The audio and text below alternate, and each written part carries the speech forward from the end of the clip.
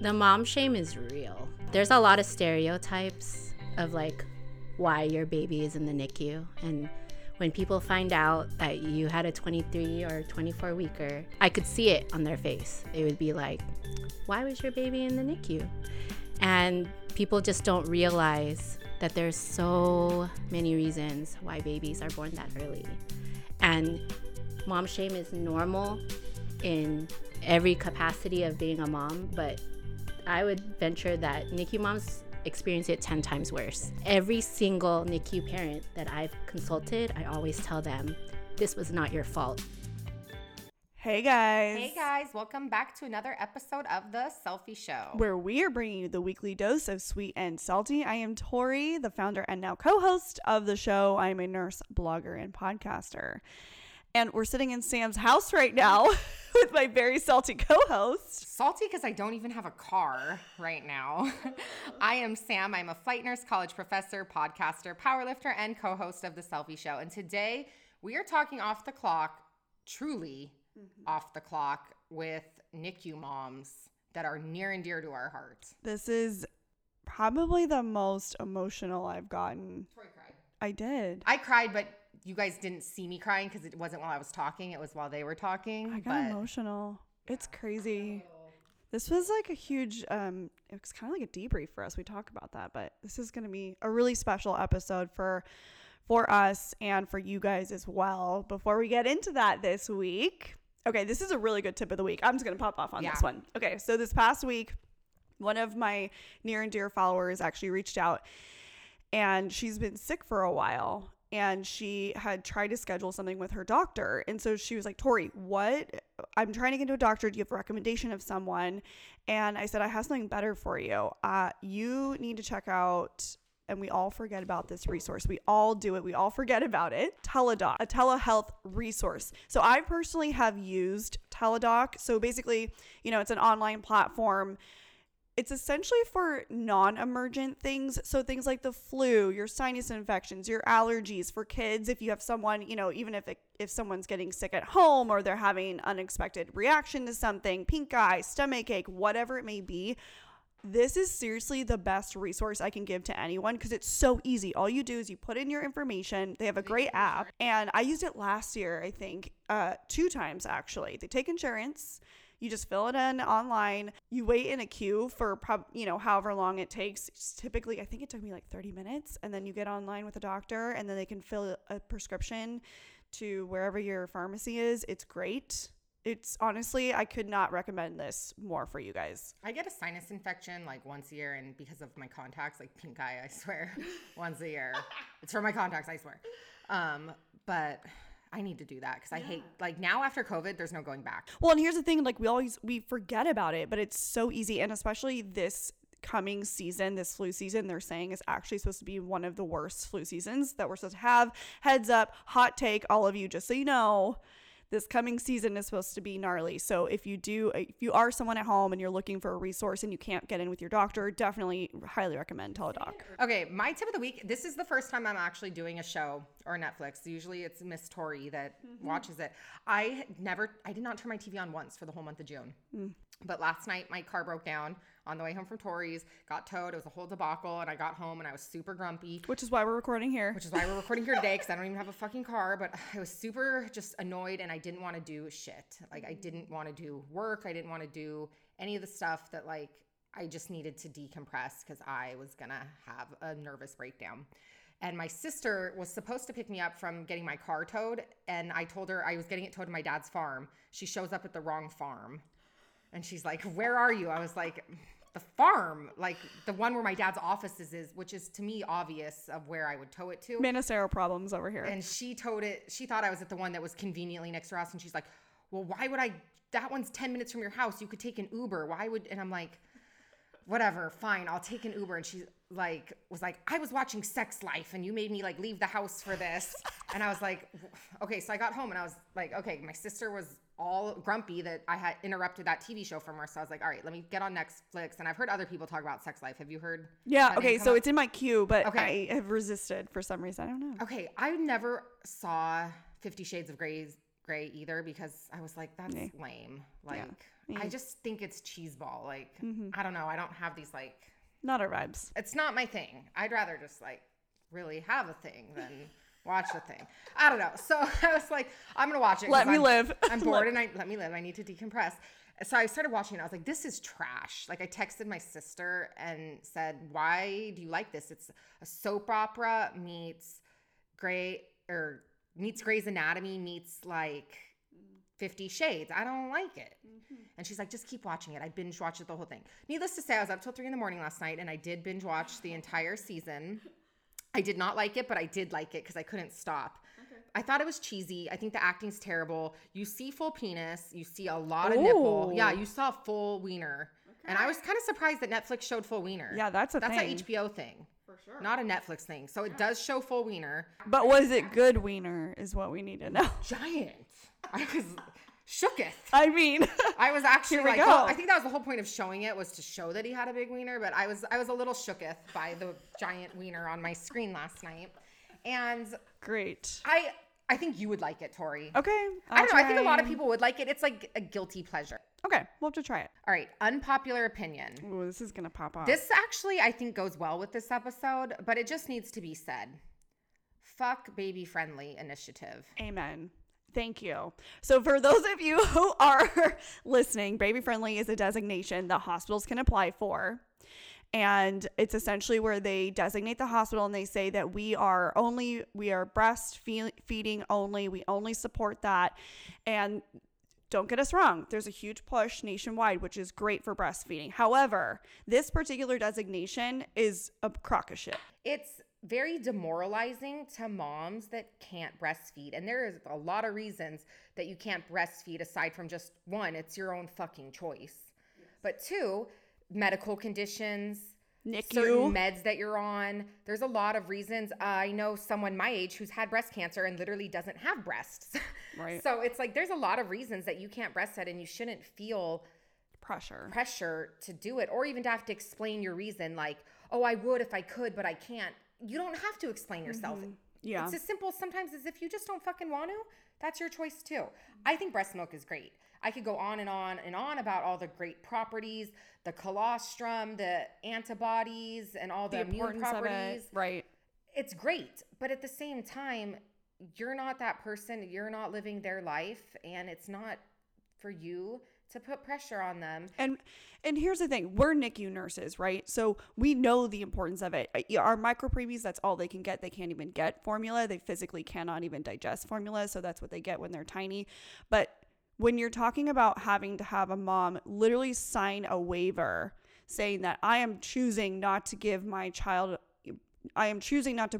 or give my child breast milk. It is so demoralizing. It's so, I think it's actually taking away power from women in some way. And look, like everyone, fed is best. Like in my opinion, and Sam here too, fed is best. And sometimes, here's the thing, bottle, it doesn't matter if you want to breastfeed, you want to pump it, you want to give it to them in a bottle, like who the fuck cares? Plus, if your baby's crying and your milk hasn't come in and you want to give them a bottle and because you still plan on fully breastfeeding, but it's day 2 and your milk still hasn't popped off, I wouldn't want to see my baby cry. I just want to let him fucking eat. It's not like they're not going to take my breast milk when it comes in the next day or 2. So if they need a bottle in the meantime, I don't know. Don't tell me what to do. We should be understanding that everyone comes from different situations. And we have seen moms in the NICU pump and pump and pump and cry because they can only squeeze out a few drops. And it's like heartbreaking. Since we're talking breast milk, because we do talk about this, is if you are someone that does happen to pump a lot and you get a lot of milk, definitely highly recommend if you can to donate it to a donation center because that milk will go directly to babies in the NICU or babies who aren't able to have breast milk. So hot tip, if you can, definitely highly recommend donating if you are someone who's on the other end of the breast milk situation where you have too much. So that segues into this amazing episode. Sam and I, since we became a duo, knew that this was an episode we wanted to do. This was on the docket. This was something we've always wanted to do. And we couldn't think of 2 better people to have on today.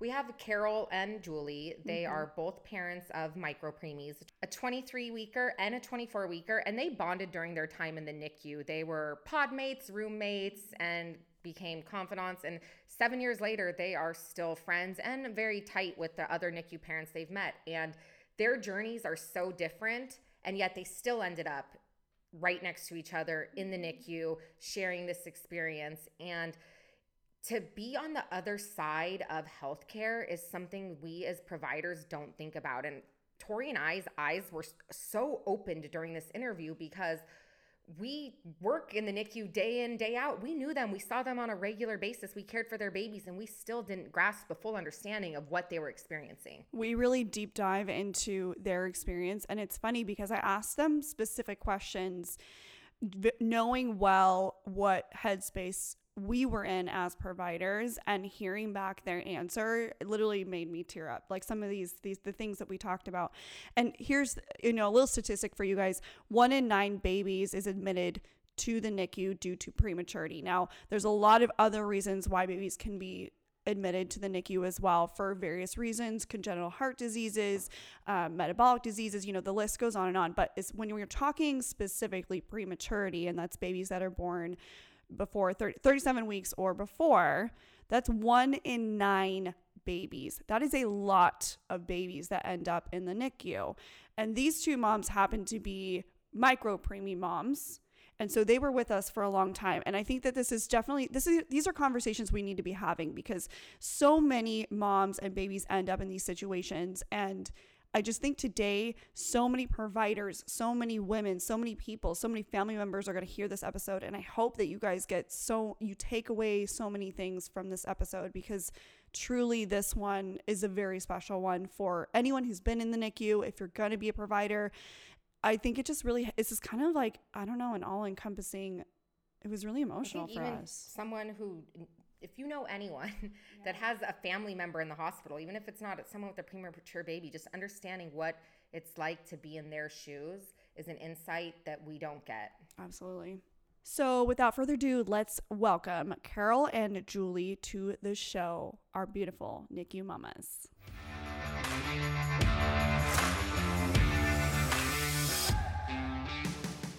We're so excited to have you guys here. My favorite people. Literally. And I know you think that nurses don't love people because of the TikTok I posted. I got called out by them. Wait, time out. Can we please call her out for that? Go ahead, Carol. Really? So we were we follow each other on social media, and there was a TikTok that she posted, and it was like a thing that said, nurses, when they say they love you, they don't really mean it, right? And and I was like, what? And I'm like, you know what? I'm not saying anything. I'm going to see her soon. I haven't seen her in a while, You know what's funny is I saw that, and we knew that they were coming, and I was like, they're going to call you out for this. Okay, but it was about romantic relationships. Was it? Yes. Was it, or was it? It was like a guy saying, tell me a nurse loves you without actually telling you. And a guy was like, we don't love you. Nurses don't love anyone. And if you think they love you, it's because they're fake. Wait, time out. You're not anyone. You're not just anyone, though. You guys You are not just anyone. You are my people. And you guys have my NICU babies. I feel like this is like your family. children are like my babies. Yeah. They might be your children, but they're my babies. We've talked about this a lot, about Yes. that this is just such a unique part of the NICU world where we feel like you become family, like lifelong. It's such a unique unit in that way. I was a legit tiger mom over your babies in the NICU. Mm-hmm. Like Yeah. you even look in the isolette at one of their babies and I will fight you. Truth. We saw that like, many times. don't even mess. What was the most, okay, wait, before we pop into this, because I'm just curious, like what was the most, I would say, like annoying or pet peeve or something that you guys experienced as NICU moms? Julie, you go first. I'll go first. The mom shame is real. Yes. There's a lot of stereotypes of like why your baby is in the NICU. And when people find out that you had a 23 or 24 weeker, they always question, like, I could see it on their face. They would be like, why was your baby in the NICU? And people just don't realize that there's so many reasons why babies are born that early. And mom shame is normal in every capacity of being a mom, but I would venture that NICU moms experience it 10 times worse. Yes.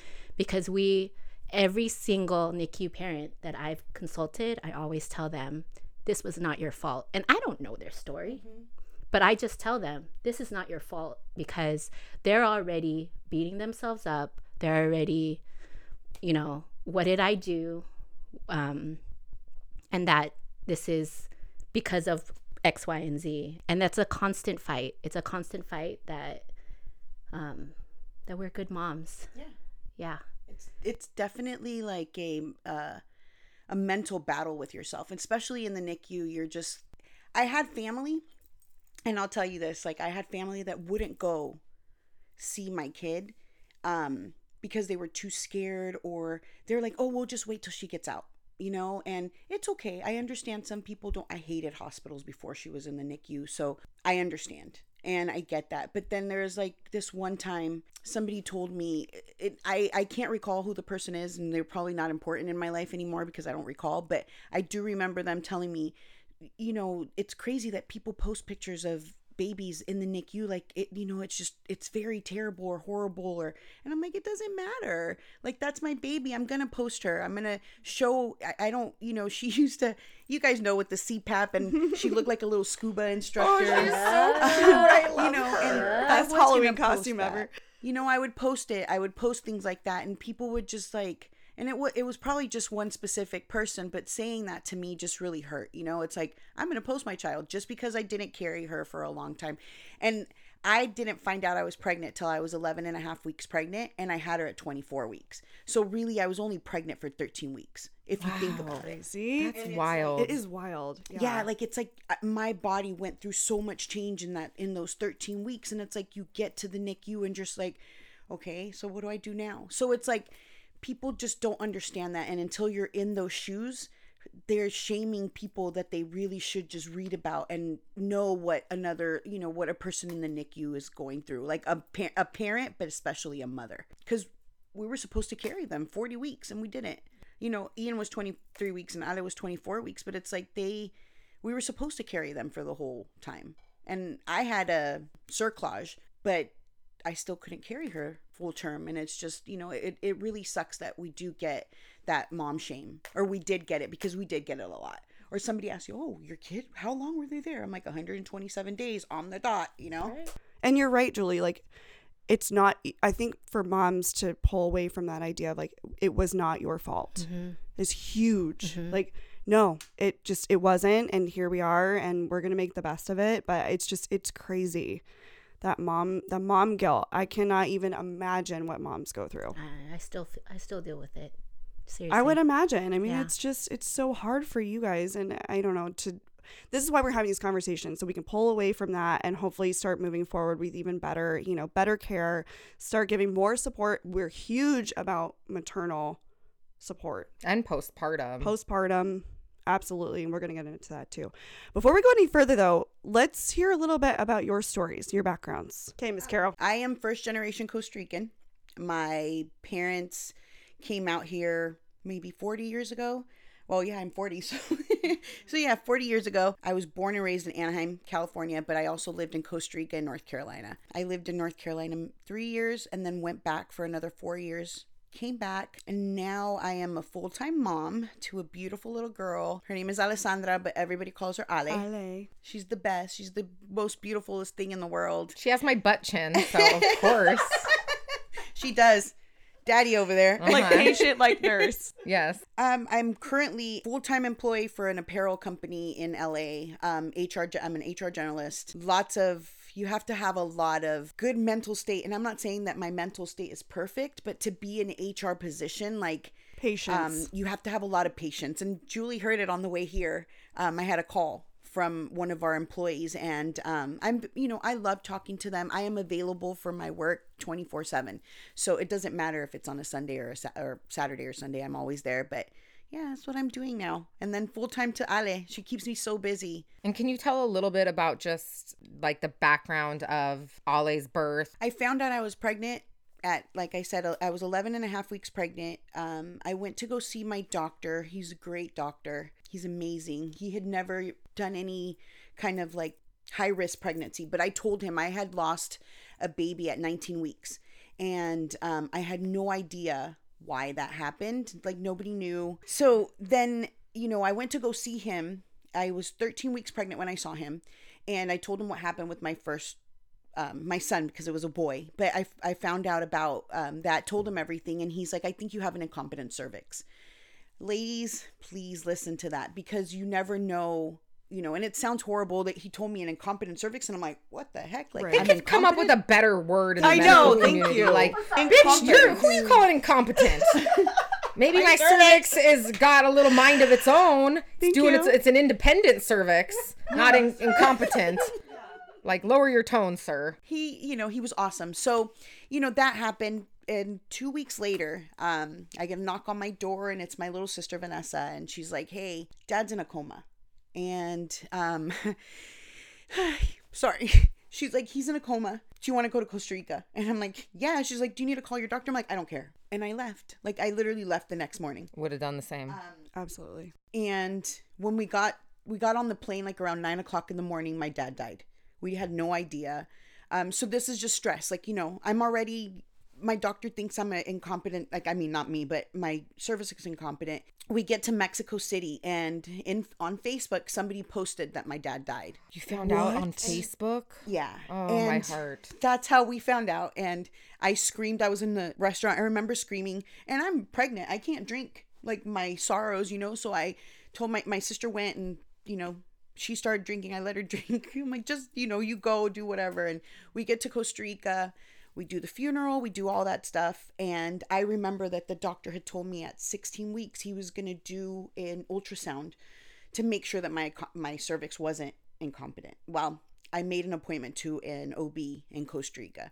The weirdest thing I've ever done, but it was weird to go to a doctor out there, even though when I was younger I did. Wasn't a fan of American doctors, but he was awesome. He told me that I was funneling. I was already like 1.7 something centimeters funneled. And he's like, you need to go home and get that cerclage done. I called my doctor, told him. He's like, what in the hell are you doing? Like, why are you in Costa Rica? I told him, and he's like, I'm so sorry. He's like, don't worry about it. Take care of yourself. I told him that the doctor wanted to give me some medication to make my uterus not start contracting. So he's like, go get the medication, take it, and come home on Monday. I came home that Tuesday. I saw him, and Friday I got my cerclage. Long story short, I started having contractions at this job that I had started for like 2 weeks. Not even, it was there for a week. I started having contractions. I started bleeding. I went to the hospital. They're like, you look fine. They sent me home. They're like, but if you start having contractions again, like, every 2-4 minutes or something like that, they told me. And I said that night I started having them every 2 minutes. I went back to the hospital. I was bleeding. The nurse that attended me at the hospital was horrible. She didn't believe that I was in pain. She was she was terrible. If I ever see her probably on the street, I don't know who she is because I try to forget about it.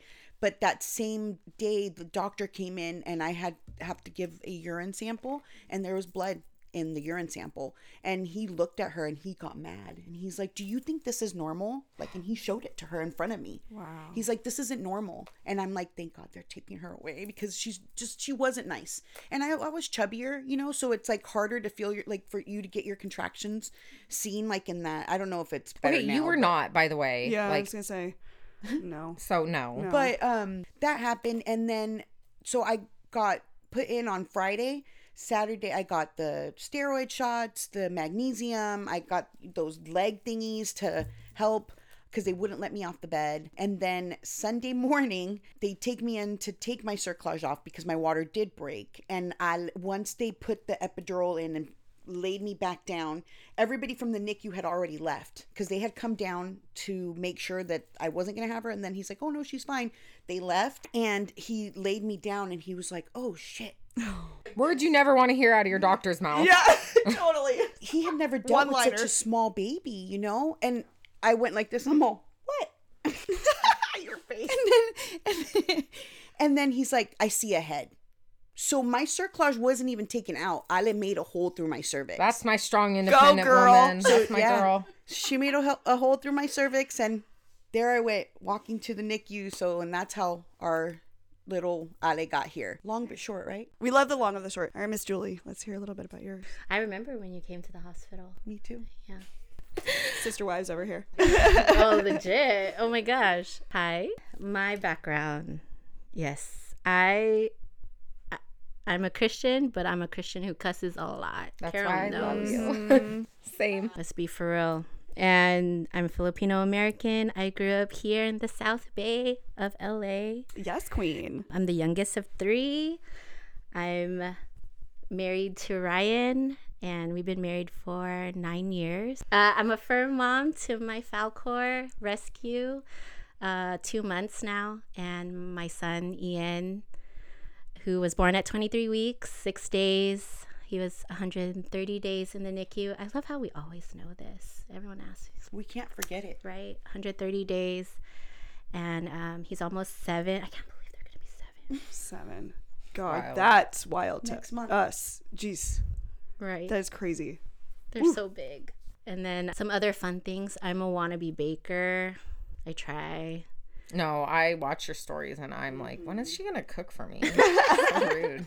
I got you. At least I made her mac and cheese. Oh, that's She did true. bring me mac and I cheese know on Thanksgiving. You can Wow. cook. I know you can cook, Carol. I'm obsessed with eyebrows, and you guys all have. How are my nice eyebrows? Because I like I'm it. obsessed with eyebrows too. I agree. I think they make Yours are on point right now. Thank you. Ridiculous. They are. They're really good. Yes. All right, I appreciate that. Leading up to prior to the NICU, how was your pregnancy and what was that journey like for you? I had a normal pregnancy. It was actually a shock to my OB, and a shock to everybody.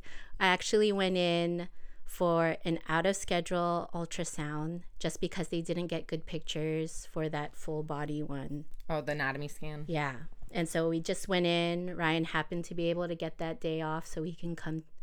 And then it was very different. I remember the tech being really quiet. And I turned to Ryan and I said, something's wrong. And then she was gone for a long time. And then they said, I think you need to go. Your OB's in the hospital. I think you should go see her, like in the hospital. And then we even said, oh, yeah, we'll just walk across the street to go. And then they're like, no, you should take the car. Because they couldn't tell me that something was wrong. Does that make sense?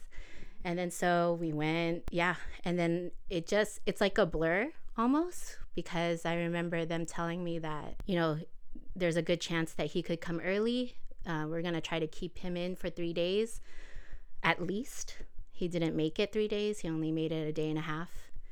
And we had him that evening, the next evening. That was a ride. He decided it was time. He decided it was time. And when the doctor told us that it was time to have Ian, I remember, so you guys know my husband. You guys have met him for very many months. You know how he is.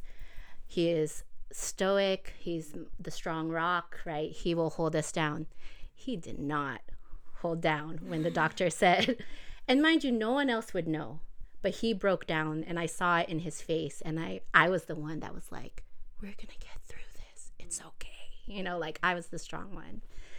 And I really appreciated that, because it was one of those moments where, that's right, I can be the strong one for you, and you can break down. That's okay. Like, you don't need to be strong all the time. Super mom strength. Yeah. It's like you don't know that you have it until you're faced with it. Yeah.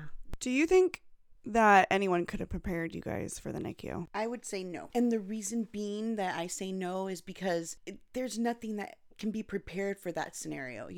The only thing that I would tell somebody like might get in that situation is just try to be as positive as possible. Because if you go in there, you're crying all the time and you're depressed all the time, your baby feels it. Like, even though they're not in your stomach anymore, they're your kid. Like, they feel it. I don't think that anything could prepare me for that. Like, I remember when I was in the hospital in the labor and delivery and the NICU, somebody from the NICU came to talk to me. It was a NICU doctor. And he started telling me like, look, I'm going to prepare you for what's going to go on and this and that. And I'm just going to let you know. And I'm strong. I'm sitting there like, you know, I'm not going to cry. Everybody else, my mom, there's like 6 people in the room and they're like right there. And I'm like, okay. And he kept telling me, he's like, you know, the baby might not make it. It's like a very slim chance that your daughter can make it. I didn't cry. And then he's like, but all you need to do is when you get there, you just need to show your baby love. And at that time that he said love, I was just like, I didn't cry. All the other stuff that he told me, I didn't cry, but I cried that time. And I told myself, I'm not going to cry again. I'm not going to cry again. I'm going to be strong. I'm going to walk in there. I'm going to be happy, because why wouldn't I be happy to see my daughter, you know? And I just made sure that every single time, and Julie will tell you, every single time I'd walk in there, I'd walk with a smile. And you really did. Mm-hmm. Yeah, you were. And it was the roughest time. The roughest time. Yeah. I remember looking at her pod, and if it was closed, I knew not to bother her because she would be crying. Julie was a crier. Yeah. And you were like the extremes, but you would cry like really when you were happy too. Yeah, but you were such happy energy. But then yeah. And I'm a crybaby. Like I am my sister. She'll once she listens to this, she's. I don't remember you crying at all. Oh, she cried. I cried. Yeah, the breastfeeding and not the milk and stuff. Yeah, I cried then, and together we'd cry a lot. I agree. There's no way to be prepared for the NICU, and I remember asking NICU nurses, you know, what would you guys do? And then I think it's different because obviously you guys know the medical terms, you guys know all these things that could possibly happen, but it's our baby. That's why. And because I used to be like, how could you guys do what you guys do? How can you be a NICU nurse and face that every day? And then I realized, because it's our baby that's going through it. We're the ones that are going to be with our baby the rest of our lives, and most of the people in the general public have no idea what's going on in the NICU. And that's why, even if you have a medical background, even if you have the education, it doesn't matter, because you have never experienced watching your child fight for their life. Mm-hmm. And that just changes you forever. And so I don't know any parent. So there's multiple parents who've reached out to me about who have faced similar situations. And I tell them every time, there's no one I know who has not gone out of this situation and not been fucked. Absolutely. Mm-hmm. Because the PTSD is so real. Yeah. Yeah. Do you feel like being in the NICU, I mean, everything is so about the baby, as it should. It's the neonatal intensive care unit, and we're there to, like you said, keep your child alive. But you as moms, and even partners, spouses, get completely ignored. Do you feel like there was any sort of acknowledgement of the actual trauma that you were kind of experiencing or going through?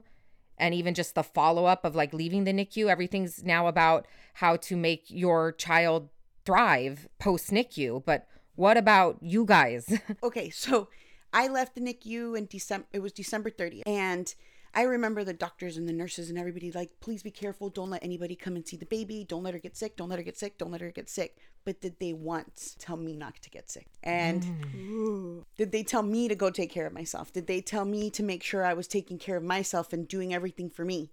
Well, so this is the 30th. So 10 days later, I got sick. Or 9 days later, I got really sick. And I guess I got human metapneumovirus, and I gave it to Ale. Well, we ended up in the PICU. And if I had PTSD from the NICU, the PTSD, and the PTSD from the PICU is real. And the fact that I didn't have, I had people come see me, but there wasn't a lot that I can have people go in there because I snuck in there to see me. She came to see her. Obviously. I know, And I bought her a little outfit. I remember it. I have pictures of her in it. But the PTSD from being in the PICU and my daughter she was pretty much a zombie because she was so sedated. Yeah. And intubated. And she was only 10 days out of the hospital. Don't you kind of wish she was back in the NICU with I wish the that I nurses would have that never you knew? left the NICU, and that I would have gotten some kind of take care of yourself mom.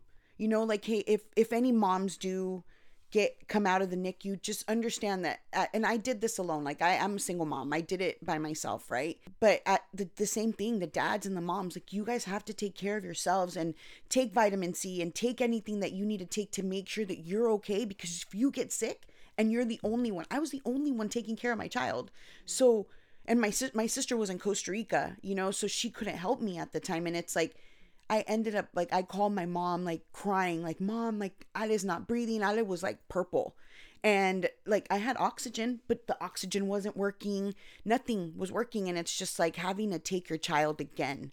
Like, I literally hate going to the hospital now. I used to hate it before. And now it's just, like, I really have, like, this, like, thing, like, and I shake. And it's terrible. But if you're in the NICU and you leave, make sure that you're taking care of yourself. Because if you're not okay, your baby's not going to be okay. Yeah. It was terrible to see her like that.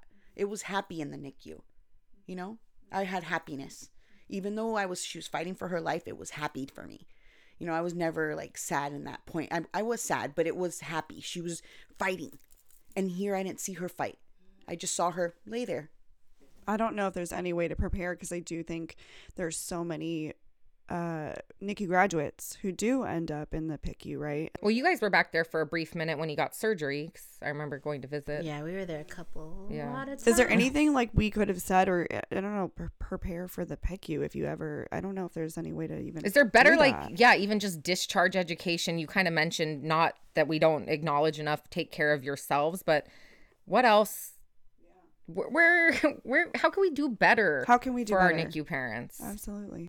I completely agree. I think that there should be more education for the parents, especially after, because honestly, after the NICU was so much harder than in the NICU. Like, we think, like, yes, we're finally out. And then it's just downhill. Like, really, your entire team that actually gets what's happening is no longer there. So I used to compare going into the NICU as if you're going into a new world, like a new country where you don't know the language, you don't know the people, you don't know the culture, because you know there's a culture in the medical field, and you don't know any of that, and you're supposed to go in there and watch your child, you know, go through that, and then all of a sudden you're pulled out of that, you know, and then you have to face the real world. Right. So how we can do better, the things, I agree. I think that there should be more education, more support for parents. But the things that was done right, and I think Carol and I can both attest to, is that you guys taught us to advocate for our kids. And that was a huge thing that we still do to this day. And I'm pretty sure you guys know, because I have this thing that medical professionals can read people like nothing. But I'm 100% sure that Mindy, shout out to Mindy, I love you. We love you, Mindy. Mindy's the nurse practitioner who led the small baby unit. Yes. We love her. She said, I remember her coming up to me and being like, so how was Ian this weekend? And I looked at her like, aren't you supposed to tell me? Like, what's going on? And then I realized later that she was preparing me that I'm the one that's the expert of my son, you know, and that, yes, I may not know the medical terms or whatever, but I am the expert of my son. And that empowerment, that's what, not only in the NICU, but post NICU, that empowerment of education, of advocacy, of that parents just don't realize how much power that they have to advocate for their child. And there was Ian was back in the PICU, not only for surgery, but also he had asthma. And I would agree with Carol, every time we went back, it was like a gut. It was like you're gutted, because it's like, what did I do wrong? And the truth is, he's going to go back. That's his journey, you know, and he had to go back multiple times. And this one time, I remember I was dead sick. And it was my turn to be with Ian overnight, and an RT, and I don't remember his name, but I will forever remember him. he pulled me aside in PICU and he said, I want to teach you about asthma. So would you be willing to, to hear this? And I go, yeah. And in the middle of the night at 12 a.m., he told me all the medical terms so I can speak with doctors appropriately so I'm actually heard. Talk about pet peeve of medical professionals.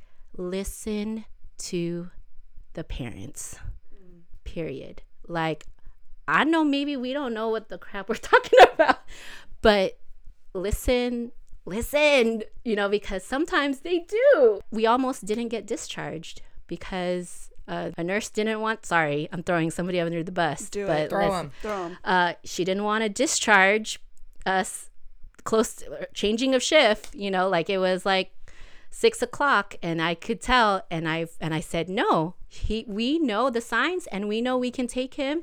And I said whatever I said, I don't remember. And then the doctor said, I can see you know what you're talking about, so I'm gonna let you guys go. And sorry to the nurse that screwed us over. Fuck you. Seriously.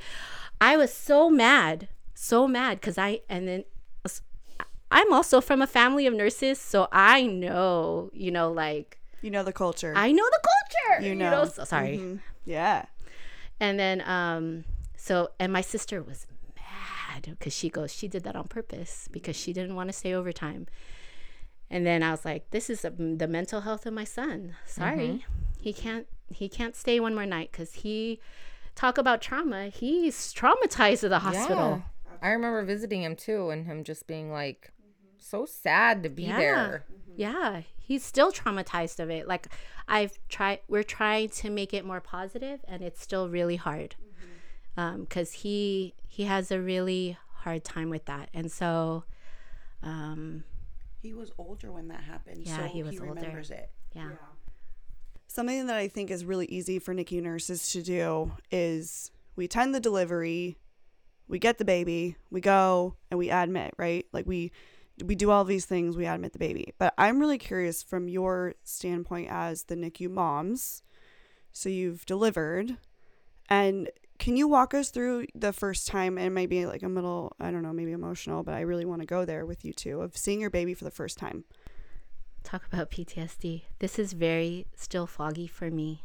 So, but what I do remember is I remember waiting because we had a urgent C-section. I remember waiting somewhere off to the side and just my mind racing because I knew Rye was with Ian, but I hadn't seen him yet. And I guess they were just observing me. And then I remember they said, okay, they're ready to see. Are you ready to see Ian? And then, oh no, I'm not even sure we named him yet.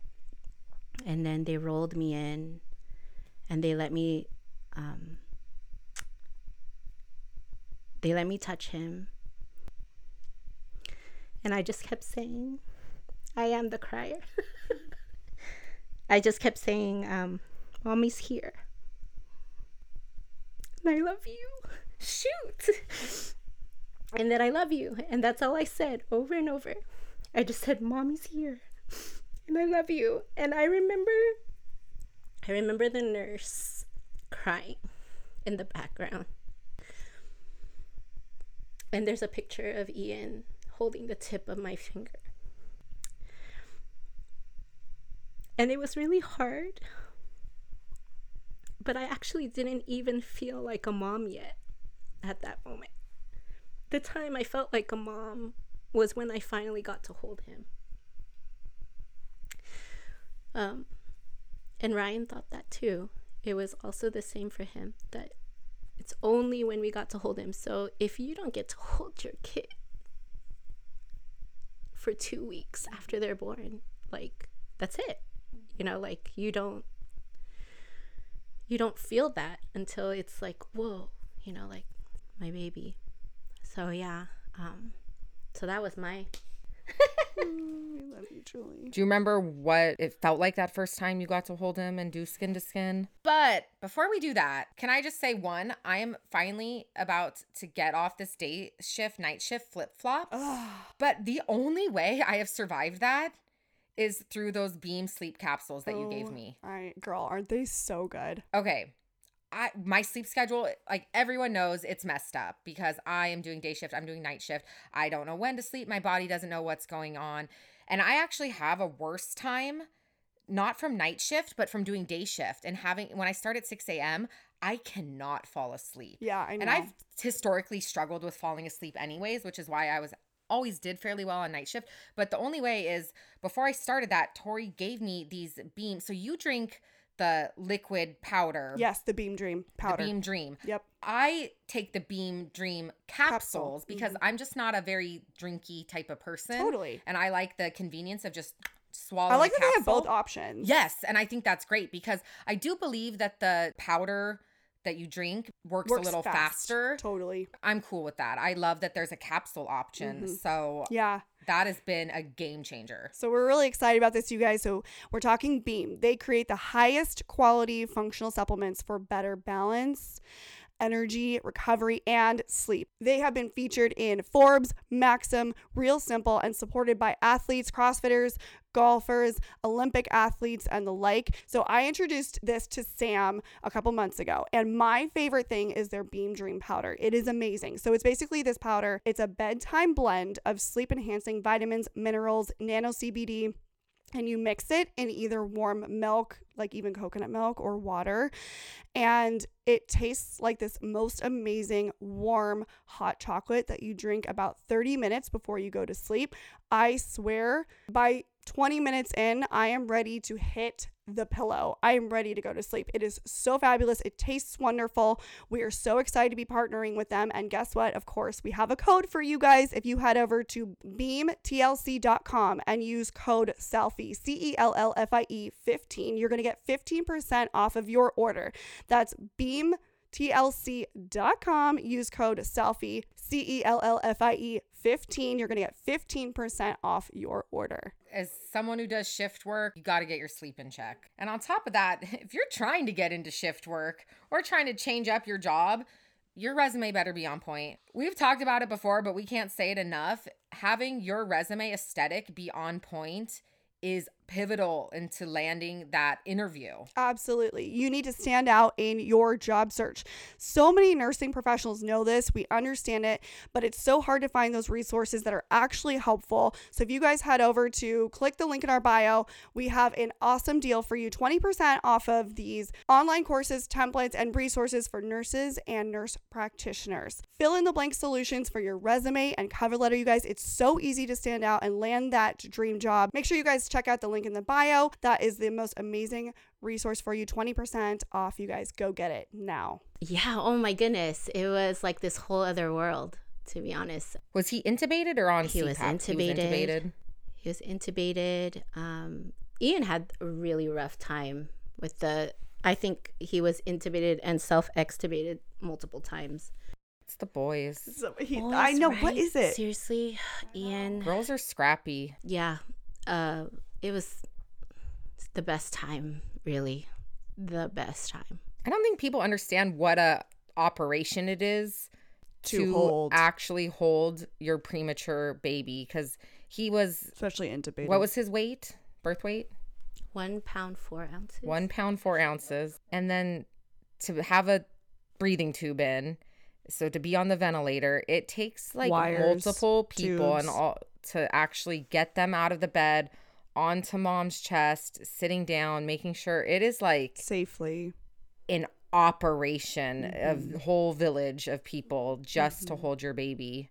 And then to even put them back is like a whole production. Takes us like 20 minutes, 30 minutes sometimes just to get them to. And everyone's all up in your grill. Yeah, like up in those they're- boobies. Like Yep. no modesty. Like we are all up in your business. Yep. Yeah. I didn't care. Sees my boob now. Legit. I That's didn't the way. care. That's I the way. remember one of the nurses like, "Do you want the thing to close?" I was like, "You know what? Everyone's already seen." Yeah. And we had shirts, but whatever. What was your experience like seeing Ollie for the first time? So they took me to my room, and I literally, once I went through labor, I told my sister, I'm like, you go. Like, I was on it. You go with the baby. She went with her, And when I got back to my room, she had already come back. They said, you need to pee 2 times. 2 times before we can let you go. Man, did I pee quick. Like, it was quick. I am like, I need to go see my baby. Like, I need to go see her. I called the nurse. I'm like, hey, I already peed twice. I'm ready to go pee again if you need me to. Like, I will pee in front of you. Yeah. Just let me go. I'm like, if you need me to, I'm like, I'll leave the yellow stuff. Like, I'll do whatever, but I already peed. And then she's like, okay, we're going to come pick you up. I can walk. This is the most Carol thing ever. I know. Legit. I'm like, you Serious. know, so they bring in a helper, like one of the volunteers to push me. I get to the small baby unit and the doors open. So there's Laura and she tells me to go wash my hands and I'm like ready to walk to the end of the hallway. Bro, sit down. And Laura looks at me and she's like, did you not just have a baby? And I said, yeah. She's like, sit down. But I was just ready to see her. Like, I was just ready to look at her. And when I get there, I see this hairy little baby. She was. Oh my, I was just like, and I looked at my sister. I'm like, oh my God, she's hairy. Like, I didn't like, it's me joking all the time. Like, I joke, you know, and I saw her. My sister left her a cute little note because she was in the private room at that time. Left her a cute note, and then I looked at her toes, and I have like this fat toe that has this weird little, you know, she had the same little fat, it's like a tiny little fat toe, and I was like, oh my God, Vanessa, she has my toes. And my sister's cracking up. We're both just laughing, and at that point in time, I'm like, holy shit, I'm a mom. And she was hairy. Like, I'm like, Vanessa, she looks like a little monkey. Like, she's hairy. And it was love at first sight. I knew that I was a mom, but I couldn't hold her. You know, I couldn't hold her. I was able to hold her the next day. My heart and at that point I did cry, but it was happy tears. It wasn't like any kind of like resentment or anything like that. It was just like, I was so happy to hold my baby, you know? And then I think it was just right then and there, I knew that mom, I was like, I'm gonna fight you if you do anything to my kid, you know? But it was amazing. I didn't hold her after that for a while, but cause How big was she? I don't remember. she was 11 inches, a pound and 8 ounces, and 11 inches. Yeah, a pound and 8 ounces. Yeah. Was she intubated at that time when you were home? She was intubated right before she had to get her PDA. Yeah. Because you were there when she got intubated, right? Yeah. So then I held her that one time, and then she got intubated. She tried to extubate her. Like, She was a strong, independent baby. She was. That don't need no tube. And yeah, I knew right then and there that mom, like I was there. I didn't have a car at the time. So my sister would leave to work super early. She'd drop me off at 5 o'clock in the morning. I'd get there 5:30, 6 o'clock, and I'd stay till about 4 in the afternoon. Until I finally got a car, but I didn't have that at that time. So it was, you know, I'd get there every single day. I was there. What was the scariest moment being in the NICU in that 127 and 130 days? Mine, I mean, I'm going to tell you, I think the scariest was when she got the surgery, the PDA ligation, even though I was explained and told like, oh, it's something we do all the time. These doctors do it all the time. And she was my baby. She was a few days old and not even 2 pounds. And she was going to get surgery? Like, Heart what? surgery at that? Yeah. What? Like, they told me everything. They explained it all. Like, it was very well explained. That was crazy. And then when they told me that she had I don't know if it was 1 or 2. I think it was 2 on one side of a brain bleed. And then when they told me she had a mass in the back of her brain, but then the doctors told me that a lot of NICU babies do have that.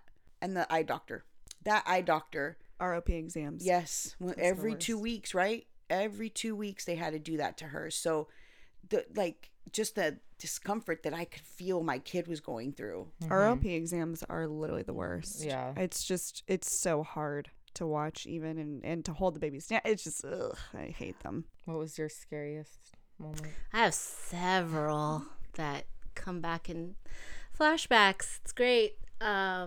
The time that he extubated himself and everybody ran in. And I remember I curled up in a ball and freaked out. And I just remember a group of people coming in and I knew something was going on, right? And then I remember a nurse trying to comfort me and saying like, oh, if, you would be able to tell if something was an emergency. And I was all like, that was an emergency. Yeah, you're like, I can tell. Yeah, but I didn't, I understand. A lot she's of trying to people is calm me never a down. good sign. Yeah, exactly. Right, or running, or, yeah. Yeah, a sense of urgency and a lot of people is never something you want to see. Yes. So, but I understood why she said that, because she's trying to calm me down at the moment. I remember when he was on me and he coded. And so, again, a lot of other people came in. And I remember RT Bryce. I loved him because he yelled. Bryce, that's a throwback. Mm-hmm. Yeah. Love you, Bryce. I remember he yelled at Ian. And he said, don't do that to your mother. And I went, and I'm just crying. Sometimes they do need a stern talking to. Like, hey, don't do that again. Because I was bawling because I knew he knew that like that was rough. And so, and I just laughed because again, Bryce knew me, that's what I loved about the small baby unit was the close-knit, the consistent care. And you really do get to know people and so I laughed and I said, thanks. Like I needed that. The scariest moment was he had to have eye surgery before he left for NICU. And we were told that he didn't need to be intubated.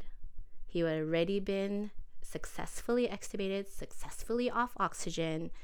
And it was the first time going down in, like usually the surgeries were done in NICU. Mm-hmm. This was the first time that we're going to the operating area. Right? So they need to do an actual, the ROP, what's that called? The laser surgery. Mm-hmm. Okay. Mm-hmm. Mm-hmm. And so when we got there, we were told he's going to be intubated. And I went, what? I remember this like it was yesterday. And we fought them. We fought them and said, no, we had just worked against this. I know they've done it in the NICU. And I lost, to be honest. I lost, but I had people, my nurse backed me up later on, and the doctor called and was just like, you know what? I'm going to pull this out and we're going to do it back in the NICU unless, you're not going to intubate that baby. And I cried the whole way upstairs. Like, I remember just being like, what's going on? Because I just felt out of control. And that was like the hardest part. Mm-hmm. That's the hard. It's like just feeling out of control when you know that you want it to be like this and it's not going like this. Well, a big piece of that too, which I think is interesting, is you advocating so strongly and also having a team who knows your baby and who's there with you. It is so, I can say hands down, like having those relationships, that's such a key part in the NICU. I could say I would be able to leave at night and say, the nurses that are here tonight are going to take care of my baby. And I know if something happens to her and I don't answer the phone, that she's going to be taken care of. That's how good I felt leaving, or when they would tell us, you guys need to take a break. Go there, go leave. We're taking care of your kids. Just go, and we wouldn't want to leave, but we would go just because we knew that we needed those breaks. And we got each other's back. Yeah. When the nurse didn't know Ale, she'd speak up too. Yeah, I'd be like, that's not her baseline. You need to go check on that. No, legit, all of that. Even our other people in our pod, we did that. We always you guys were roommates. Mm-hmm. Yeah. For Erica, like I know for Erica and Darcy too. Like we'd be like, hey, the girls. Yeah, they don't do that. They don't do that. And we just look knew. at them. Yeah. I'm like, something. I know you can't tell me what's going on, but go check. I know. Julie, do you remember before Ian was supposed to go home? Oh yeah. And he had that like desaturation and he turned kind of purple. Yep. And you looked at me and Carly and you were like, okay, because we would always run over and do it. And we're like, no, you're going home. Yep. Like you bring him out of this. And we're like, we'll save him. But we're like, look at you. And we're like, do it. Like she didn't say that. I didn't say that, but we're like, okay, if this happens at home, this is you. Like, do it. I remember that. And you did it. Yeah. And then as soon as he was recovered, you just burst into tears and we're like, oh my God, I don't remember that. You were, and we're like, you could do this. We're like, see, you did it. And you were like, Yeah. Oh my God, that was I remember that so much. Yes. And then afterwards you were like, I can do this. We're like, see, you're ready. I know. You're never really going to be ready to go home, but you were ready to go home. It's true. It's interesting because that wasn't the first time that I, saved him. You know, like you've let me practice multiple times. And yet just the fact that you were hands off at the end and just had me do it, I was just like, oh my God. And yeah, now I'm all like, you ain't purple. I'm so bad now. You ain't dying. We're not going to the ER. I'm like that now. Oh, yeah. You're an honorary nurse. Yes. Nurses don't bring their kids to the ER unless they're like actively bleeding, dying. Yeah. Yeah, no. Yeah. She hits herself and scratches her little knee or anything. I'm like, you're fine. You're bleeding a little bit. You bled more than that. You got blood transfusions. Whatever. got blood transfusions. Whatever, girl. Just keep moving. I love it. I'm curious too, because you guys obviously roommates, besties over here, these two, but you guys had some pretty different experiences. Can we talk a little bit, because this is a huge thing for a lot of moms in the mom world, breastfeeding, bottle feeding, lactation. Let's talk a little bit about that, because this is huge, obviously, in the NICU, and I feel like it's just something that is so... we talk about it, but I think in these terms, I'm curious to hear both of your experiences. For me, it was, I did everything. Like, I tried fenugreek, I tried the cookies, I tried putting warm compresses on my boobs, like everything, and nothing would come out. Like, it was just, at one point, I think I got 2 ounces one day and it fell on the floor. And I cried. That day I cried because I'm like, what? And nobody cries over spilled milk. Yeah, we do. Yeah, we do. Yeah, we do.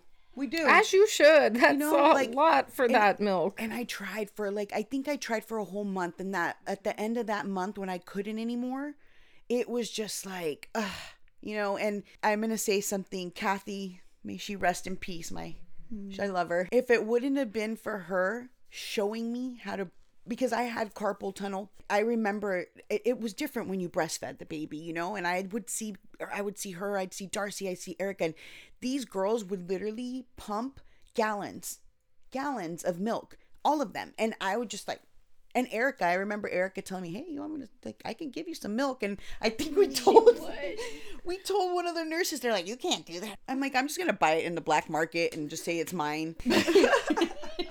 But I pumped all this at I home. pumped all this like it's mine. Oh my God. Genius. Right? I can say that was one of the toughest moments too, having to feed her with that bottle and her not latching onto the bottle or not taking it. And then in my heart, I always knew that I wanted to breastfeed my child. Mm-hmm. And I know that other people go through it too and stuff like that. But that really took a toll on me mentally and physically too, because I would cry about it. Mm-hmm. I wouldn't tell anybody about it. I think I told Julie and I and even Erica, because, she tried to sell me milk. Sell you. She's going to laugh. But that point, it was hard. It was hard. And I never wished that upon anybody, but I always wanted to breastfeed my child. And the fact that I couldn't really took a toll on me. I don't know whose breast milk she was taking, but she had breast milk until the day she left. Well, I mean, the last few days. Yeah, the donor breast milk. But, thank God for the breast milk gods, all that give you that extra stuff. Yeah. The ones that pump like crazy, because I always tell my girlfriends, you better donate that. Mm-hmm. There's some baby out there that needs that. Thank God for those people that donate. Yeah, absolutely. What I love about us is we have very different journeys, and completely love you and support you, and I know how hard you worked on that. And we honor each other's struggle, and that's okay. And I love that for us. I wouldn't say that of all NICU moms.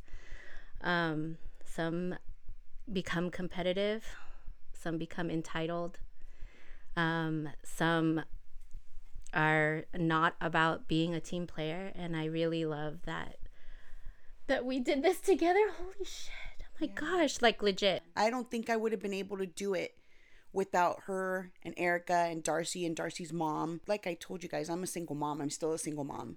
And a lot of my family, I know my sister told me once, and I'm sorry, Vanessa, but she did tell me, she's like, just the beeps. She's like, I would get freaked out with all the beeps. Yeah. And I can't blame her.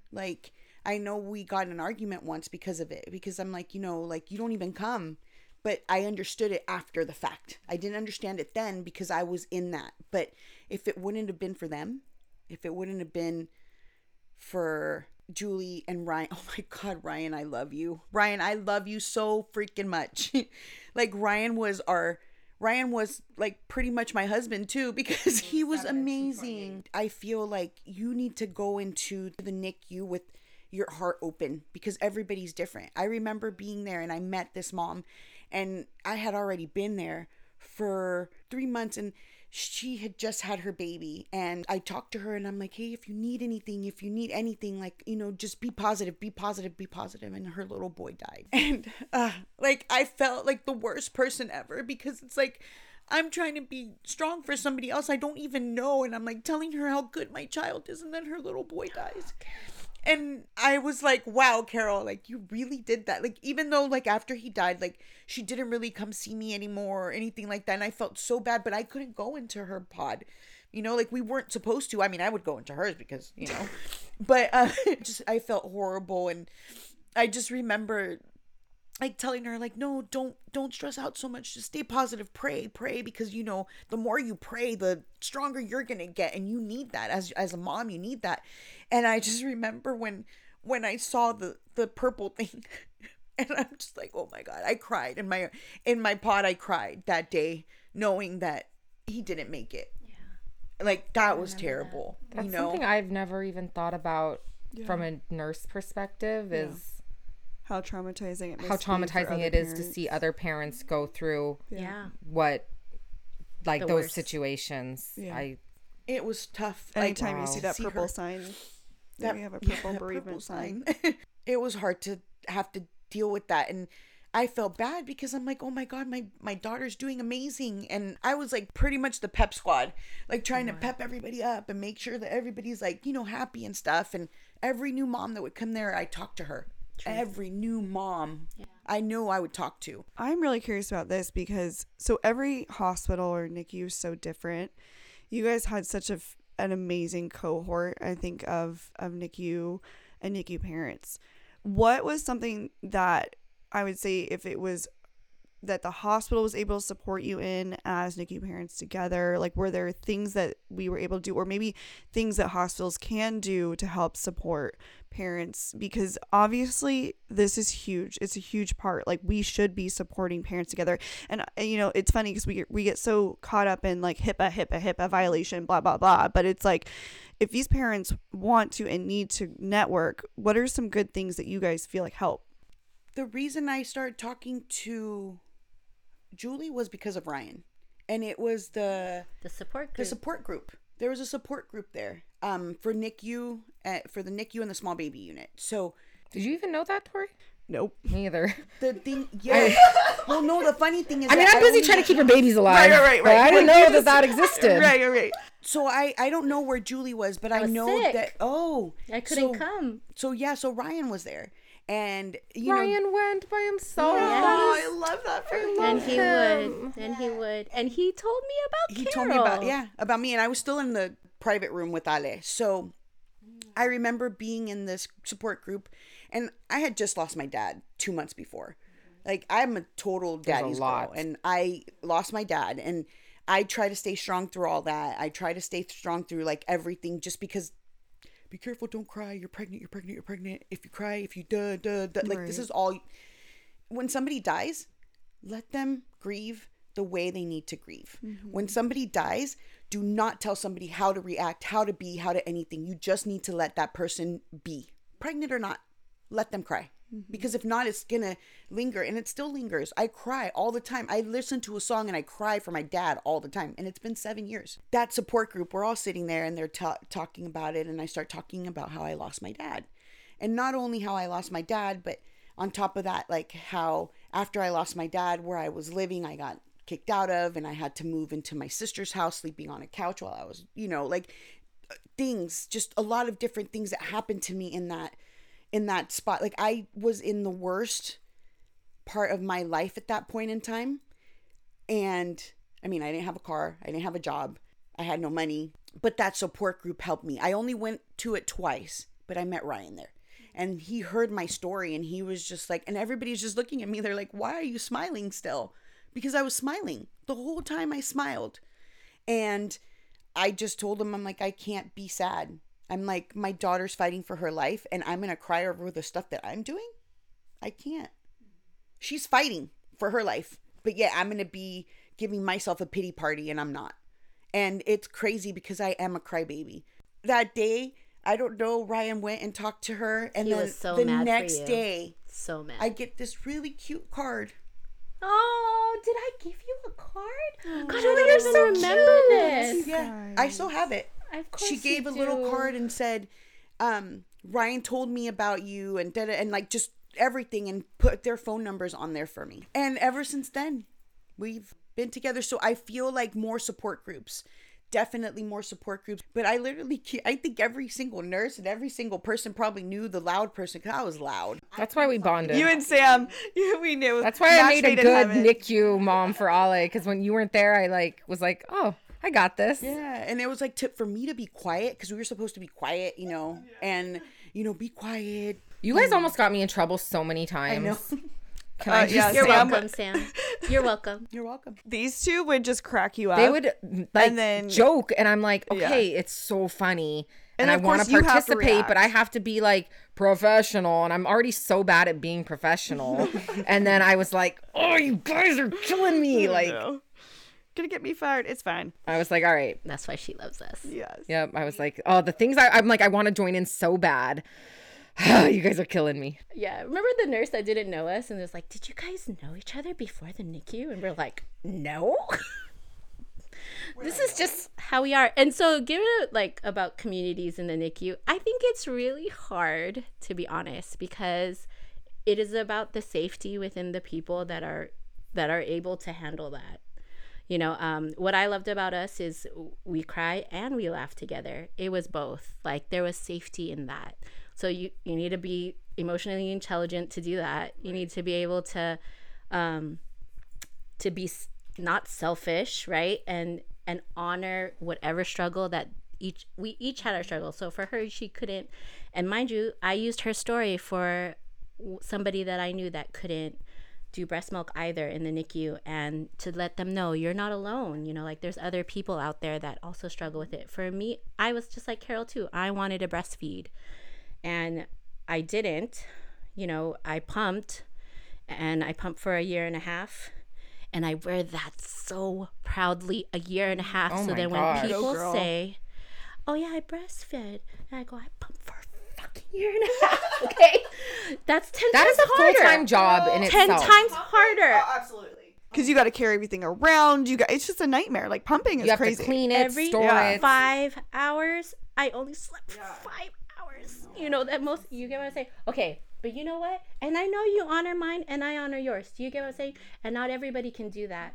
And so that's why I'm like, it is about chemistry. It is about being able to be there for each other. It is about, and mind you, you're doing this in the worst possible time in your life, but all the more, that's why you need it. And so what encouraged me, my husband encouraged me when he told me Carol's story. I actually have a question, totally that we didn't even prepare you for, but you guys were in an environment where there was a couple private rooms, but eventually you graduate. There was only 4 of them. You graduate out of the private rooms into this pod where there's 4 babies in one pod, and you have privacy curtains, but you're all up in each other's business. You know everything. You hear everything. You see everything.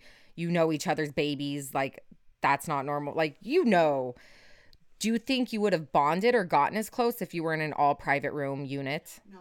Because now that is That's becoming the standard. the standard across the country is Private rooms. everyone's remodeling their units to be all private rooms. And us as nurses, we really resisted it, but I'm all about if it's better for the families, it's not about me, it's about the families. But it's just interesting to get a parent perspective on that. It has its pluses and minuses. Yes. Privacy is good. Because Yes. when I was in the private room, I did meet Gianna's mom, Erica. And I'm so nosy. God almighty, am I nosy? I remember looking in and I saw Erica and I'm like, oh my goodness. I'm like, your daughter. I'm like, if you ever need anything or you need me to watch over, just let me know. And she's like, thank you so much. I remember one day a priest, they're Catholic, and I remember a priest going in there and all the lights were shut off and I started bawling. Because to me, did I ever tell you that story? I know Erica knows it. Because you didn't know why. Well, I thought that something happened to Gigi. And I start bawling in my room. I call my sister, sister, there's a priest, and I'm like crying. And I'm like, I can't ask because nobody's going to tell me anything. So then I'm just like sitting there and I stayed longer and I waited till Erica got there. And I'm like, Erica, is Gianna okay? She's like, yeah. And I'm like, why the hell was the priest there? I was like, I've been crying for all day. And she's like, I'm so sorry, but we're Catholic, and he came to bless her, and I'm like, oh, okay. But all the drama, yeah. And I feel you might be able to still, but like I feel if they're doing the private room so that the moms can stay there or the parents can stay there, I think that's great. But not being in a pod, like I think I wouldn't. We wouldn't different have dynamic. Yeah. It's. I'm all about privacy too. I ain't gonna lie. But I'm really thankful. And again, it really depends on who you're with. Yeah. Because we had the other one that we were like, come on now, get out. Or I'm glad I didn't sit in that other pod, like all the way at the end, like the one like leaving when you're leaving, because this one man, he like, when you're in that kind of environment, like a baby really doesn't need to smell cologne, like you drenched in cologne. Oh God. It was so bad. I'd walk in and it was just like, I'm like, really, sir? Like, and then I literally asked like a few of the nurses, can I please go tell him something? Because this is horrible. It was like a Musk with a CK1 and a Tommy Hilfiger all together. Oh God.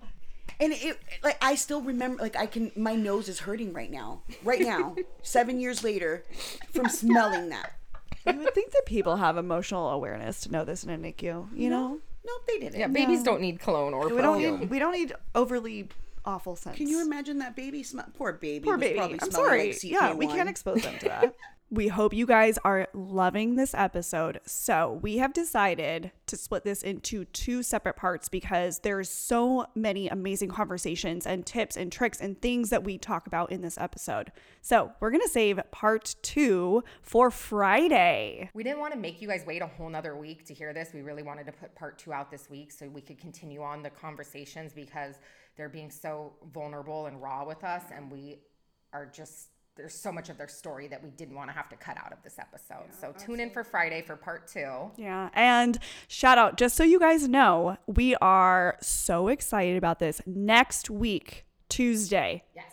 We are officially launching summer merch. It is coming. We have worked so hard on this. And by we, I mean Tori, because she came up with a lot. I mean, I helped come up with some of the phrases. Yeah. But she's been working like really hard with the graphic design person. Then she just sends it to me as like, yes, no. And I'm like, yes, no. And that's how we've done it. But it is, it's going to be so much fun. It's so cute, you guys. It's fresh and fun and selfie approved. We can't wait. And make sure you guys are following us on our Insta. That's at CELLFIE_podcast. You can find all of our things linked there in the bio for you. Download, subscribe, rate, and review. You know the drill. Thank you so much for leaving reviews recently. We've been getting so many, and it warms my heart, and it's just really helping us get to the place that we want to get and bring you the things and resources that we want to bring you. So we appreciate it more than you know. Thank you so much. There were so many amazing ones that came through this week, and make sure you guys also click those 5 stars. Those are the things that definitely help us out. We love you guys, and make sure you're following us on our Insta. That's at Hey Samantha with 2 A's. And at Nurse Tori. And we will see you guys on Friday. Part 2. Woo-woo. Bye. Bye.